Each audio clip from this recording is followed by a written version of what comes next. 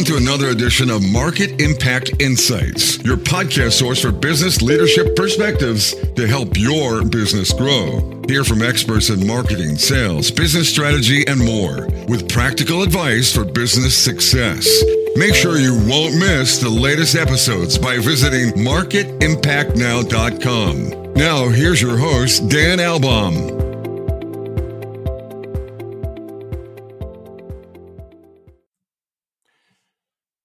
Welcome back to another edition of Market Impact Insights. There's a quote from Tom Fishburne that says that the best marketing doesn't feel like marketing. And something that also feels really good to marketers is when they can tie the investment in marketing to the generation of revenue, so that marketing, rather than being viewed as a true cost center, actually is viewed as a vital part of a company's strategic growth, top line growth, ultimately leading to bottom line growth. So that's the nirvana that marketers around the world continuously pursue. And joining us to take a look at how can marketing truly evolve into being a revenue center is Alan Edwards. Alan is a marketing director at the Marketing Center, which provides UK businesses access to fractional marketing director services. Alan has also held several marketing and IT leadership roles at technology companies, including Aviva, Sun Microsystems, and IBM. And in looking at Alan's profile, he also stands for something called rational marketing advocacy, which I'd love to learn more about. Alan, welcome to Market Impact Insights. Thank you, Dan, and I'm good to speak, and also good to speak to your listeners. So thank you for the opportunity. Yeah. So, Alan, you've got an extensive background in marketing, in technology, IT-related businesses. So can you share a little bit more about this notion of rational marketing advocacy and how that links to your passion in associating marketing more closely with revenue drivers in a company? Dan, because actually it's almost become somewhat of a cause for myself. So I've been a B2B marketing leader for many, many years now, as you say, in a number of fairly significant businesses, not least of which the IBMs, Sun Microsystems of this world. But about 3 years ago, I also started my own business, and I also work, as you mentioned, with the Marketing Center. And in my kind of leadership roles, of course, like many, I was being called increasingly to account by my leaders to account for the contribution that my function as marketing was making into businesses. And of course, in times gone by, it was perhaps more difficult for us to truly attribute the work that we were doing directly into the results of the business. You know, there's the old adage that, I spend 50% of my advertising is working. The problem is I don't know which 50%. And then, of course, technology came along and started to give tools to the B2B marketer that, potentially was set up to help us far more accurately attribute the results of our work.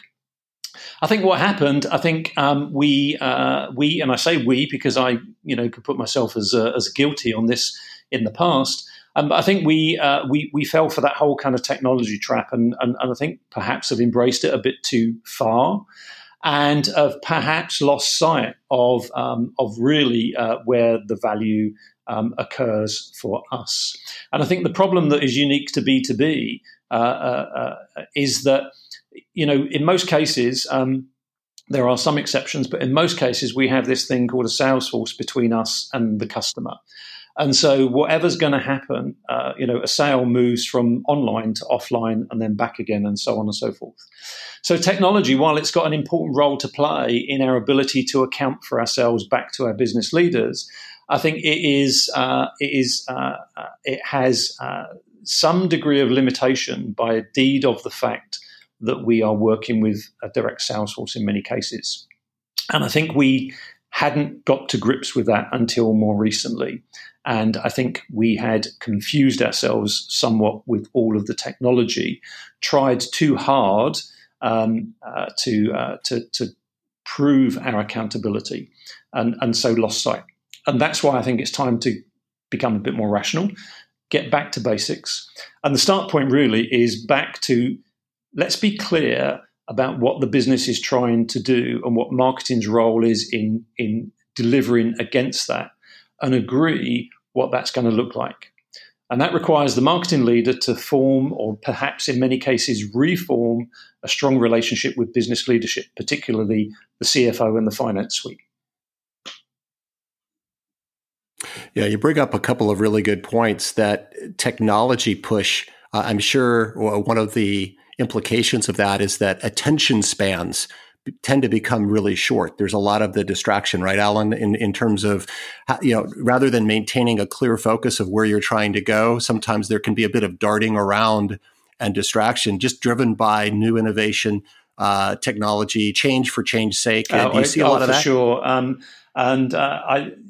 I think you're absolutely right. And I think the result of that, Dan, is that, it contributed to this problem of becoming somewhat irrational, because it gave the marketer the tools to almost measure anything, which is great, because now we become more data-driven. The problem is, in many cases, we begun to measure the wrong things. At least as far as the business leadership were concerned, they were the wrong things. So we started to report up the chain, a whole bunch of metrics, which in the most part were vanity metrics, or at least the CFO and the business leader couldn't translate them into hard facts, in other words, revenue or profitability to the business.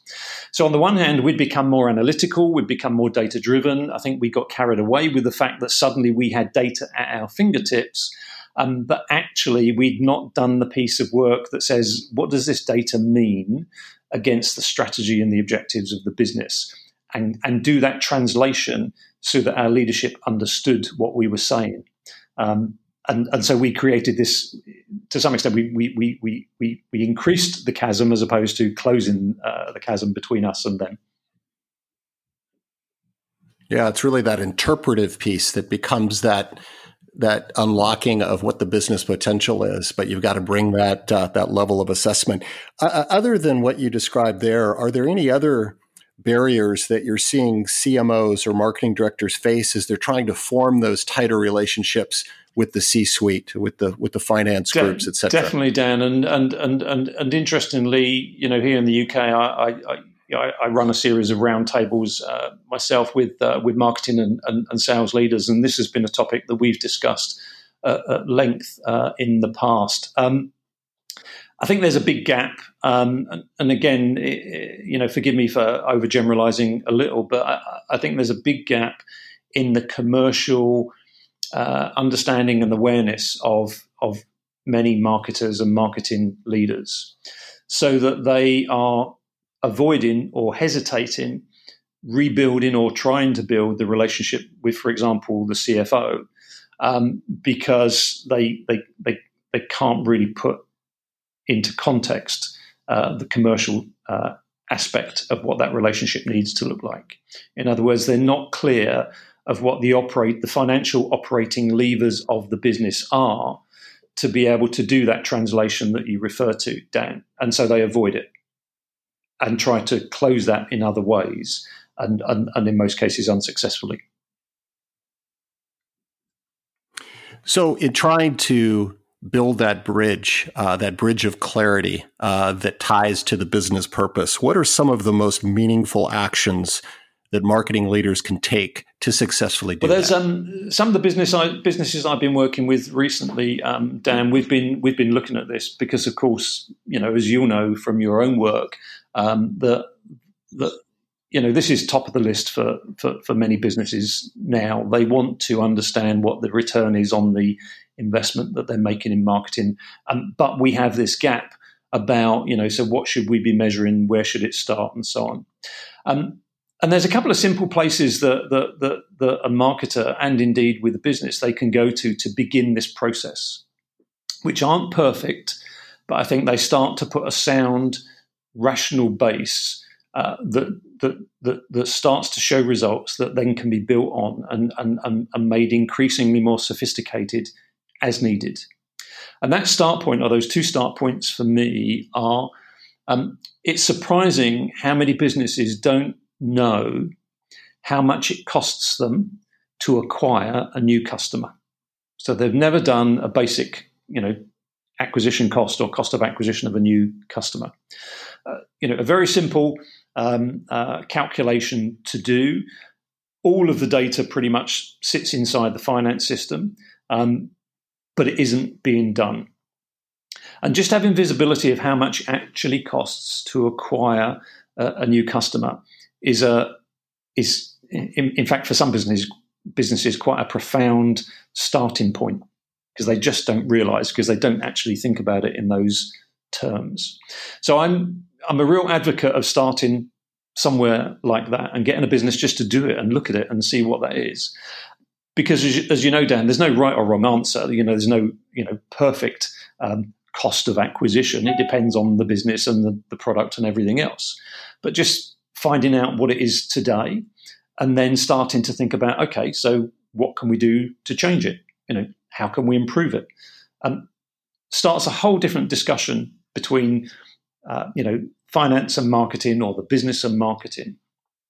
You can then add a layer to that, which is, okay, so if that's how much it costs us to acquire a new customer, and of course the cost of acquisition at a very basic level is, your total cost of sale, effectively your cost of sales and your cost of marketing in total, divided by the number of new customers that you acquired in a period, for example, the last year. It needs to be no more sophisticated than that to begin with. The second one is then, is if that's the cost of acquiring, then how much are they worth to you over time? So what's the lifetime value of a customer? And again, there's some fairly simple calculations that can be applied to do that, which are based on, what's an average deal size, how many deals or projects are conducted with a existing customer over a period of time, and how long has that customer been a customer, so multiplied by the length of time to get a kind of a lifetime value, or at least a basic lifetime value. And if I know the lifetime value and I know the cost of acquisition, I can divide one by the other and start to look at a return on the marketing investment. And those two basic calculations are something that, in my experience, finance appreciate, that many businesses aren't doing today, certainly B2B. I think in B2C, very different. They do this all the time. But B2B aren't doing. And it begins to, let's say, heal the gap between marketing and finance. Yeah, because at the end of the day, finance organizations, I've found, don't really want to just be a dispenser or an approver of funds. They want to feel like they have a true strategic partnership, that there's some meaning, some long-term value behind that partnership, right? And I think what you're saying is drive to greater transparency and accountability through that which you're measuring on the marketing side. You get the credibility with finance to then build that stronger strategic relationship. Right, Dan. And imagine the two conversations. So conversation one is, we're at that time of year where we're doing the budgets and so on. So the marketing leader sits down with, finance or, the business leadership, and they're discussing the budget. And, the marketing leader starts talking, for example, about, last year we built our social media follower base, from 2,000 followers to 3,000 followers. We think that's great. We think we can get that to 4,000 this year. And, we're asking for this much budget to do that. So that's one conversation. In fact, that's not an untypical conversation that a marketing leader might be having at budget time with the business. Another conversation would be, look, we've just calculated that at the moment it's costing us $800 to acquire a new customer. So over the next year, we're going to try and drive that down to $700, and we're going to do it by looking at this and looking at that and so on. And that's where we want to be able to allocate or shift budget into doing that. That shift in the conversation and putting it in terms that start to become more meaningful to the finance department and the business leaders, I think can have a huge impact and start to rebuild, I think in many cases, a bit of broken credibility between the business and marketers. And it's really simple to start. And of course, we all know that actually to properly do a sophisticated level of return on marketing investment would go somewhat deeper than that. But just starting very simply, because most companies don't approach it in any way like that. It makes a lot of sense. And we've been talking about some of these important metrics that tie to an improved conversation. Alan, what are some of the specific capabilities or skills if we shift over to the people side of things, right? Just let's think about the marketers. What kind of abilities and skills are they going to need to have to be successful in these new conversations? I think definitely, as we've touched on, Dan, I think a greater commercial awareness and a greater commercial understanding, I think, is critically important, and that gives them I say credibility. Perhaps that's too harsh a word, but nonetheless, let me use it for a moment. That gives them an opportunity to increase the credibility that they have going upwards into the business, into finance and into the leadership, but also across into the business to their peers in the sales function as well, because we know that salespeople by and large are commercially based people. So I think a commercial awareness is critically important. With that, I think comes that sales awareness. There's been so much over many years, but increasingly over the past number of years about this whole issue about marketing and sales alignment and so on and so forth. And I think in B2B, it's incumbent on the marketer to understand the sales business, and from time to time to put themselves in the shoes of a salesperson and think like a salesperson. Because I think in reality, that's the only way that they'll cross that divide and actually bring the two together. So I think there's a greater sales awareness and understanding of sales as not the enemy, but as our partners. But we really need to understand their world better than we do at the moment as a whole. Why is that important? It's important because this is one of my rational rants, if you like. B2B salespeople, they're in most cases they're out on the road, all day, most days. So there's not many days go by when they aren't speaking to a customer or a prospect in some capacity. In other words, they're tuning to their market and their buyer's needs is relatively acute. There's an awful lot of marketers that don't leave the office. There's an awful lot of marketers that the only time they meet and speak to a customer or a prospect is when they're at some show or event and they happen to be in passing. The idea that, I don't know, an objective for every marketing person is that they should be making, one customer or prospect visit a week or a day or whatever it happens to be, I think is so long overdue. Because I think we have become, because of technology again, I think we've become inward.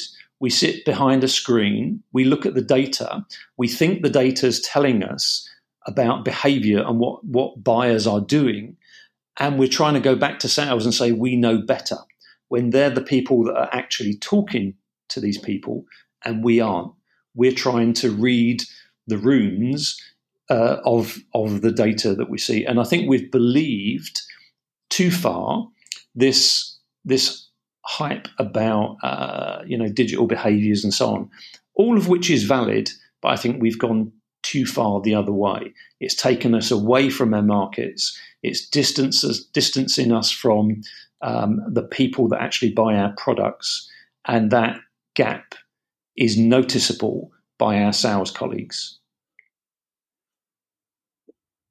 Yeah, you bring up an excellent point. It's really being sensitive to and avoiding this gradual isolation from that frontline customer touch, because maintaining that is what really ensures that the marketing is best aligned with differentiating and resonating and getting the behavior and the response, right? Not just pushing the message out, but getting the response. So excellent point. So as we wind things up, Alan, any other final advice you'd have for marketing leaders as they look to evolve their organizations and effectiveness over time?